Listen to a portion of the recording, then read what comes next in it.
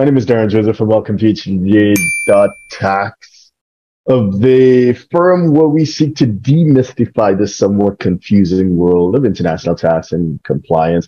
Today, we're going to do it a bit differently. Rather than just talk tax, we have the opportunity and the privilege to have a conversation with Mick, a friend. He's not a client, a friend who does live that international lifestyle.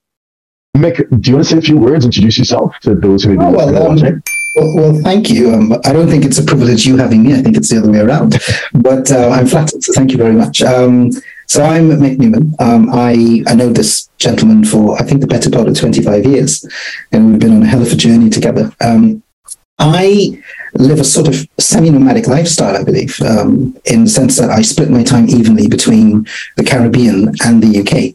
Sort of every 5 to 6 weeks, I'm back and forth. And this presents some interesting, revelations about lifestyle and the realities of doing business and having multi-jurisdictional clients, which is something that Darren has lived for the past, I believe, 15 to 20 years. And I've been sort of living it, but it's been more amplified since post-COVID.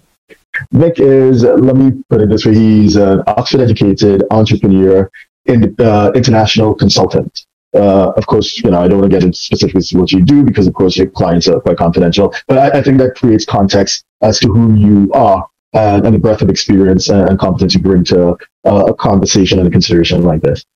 How do you manage the logistics of having homes in multiple jurisdictions? Keeping track of utility bills and what needs to be done. And so for someone who aspires to live that international lifestyle, for some people, that's one of the things that hold them back. They have a challenge, and sometimes it's a challenge keeping on top of their one home.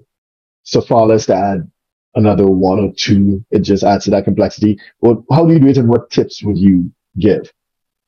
I do it initially with great difficulty, but I've become a lot better at it now. Mm-hmm. I think a couple of things.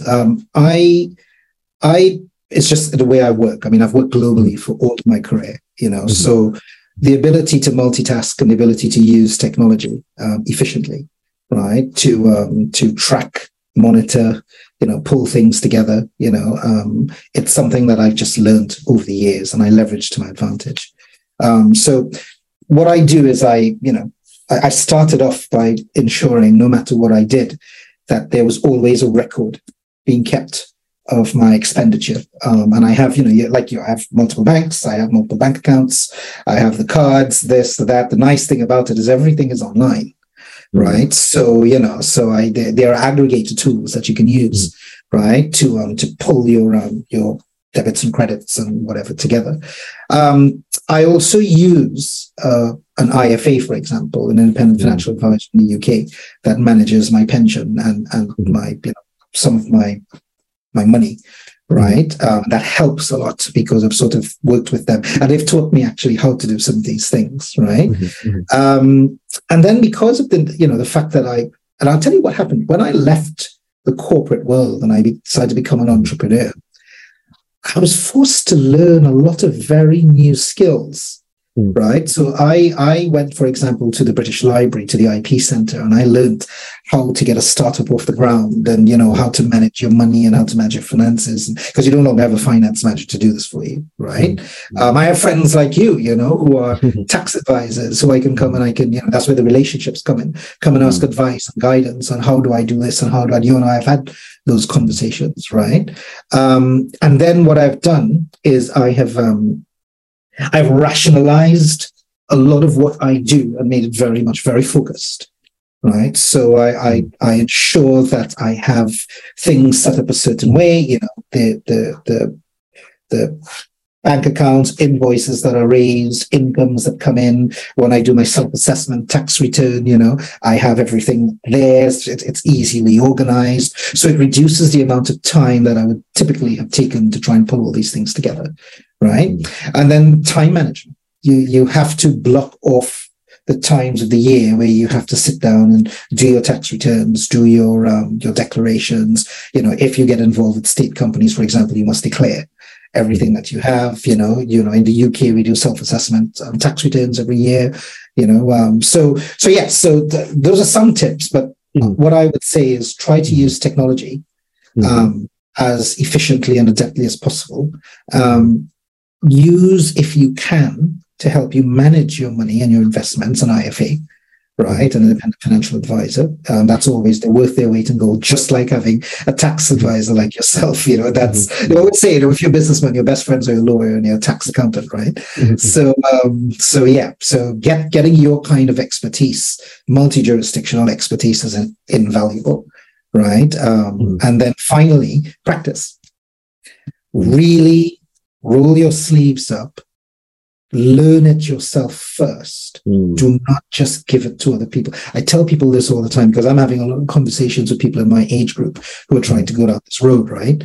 Practice it. It's painful, but do it. Do it at least 10 times, and then it'll become a lot easier for you, right? And that's it, really. Okay, appreciate that. So definitely leverage technology. There's so many tools to help you with your own personal financial management or just keeping track of what needs to be done. There's just, especially if you're in different jurisdictions, it's really hard to keep it all in your head, right?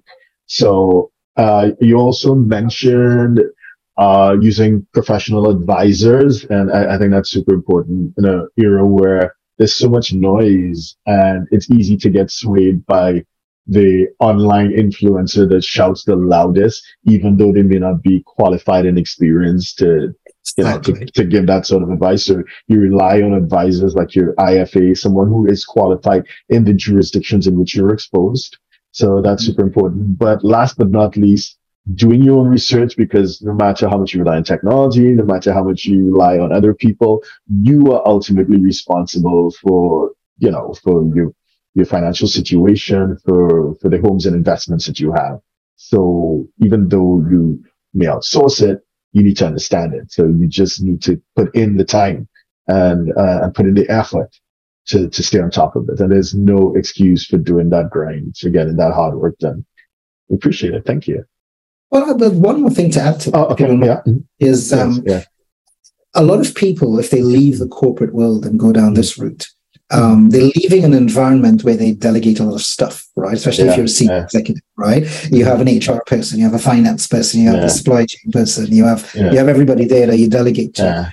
When you go down this road, right, you have to understand that you are your own business, right? And the best way, and you know this as well as I do, is when you are your own business, you must learn every aspect of your business properly. Right. So it's worth educating yourself in this and practicing it. Treat yourself as the PLC or the LTD or the LLC, right? And treat yourself as your own brand manager, right? Because if you don't do that well, you will not have longevity in a place like this. Okay. Great. Thank you.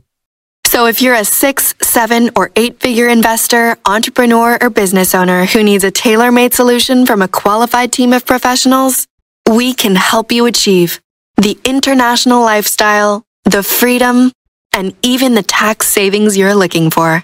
Visit us at htj.tax and live that international life.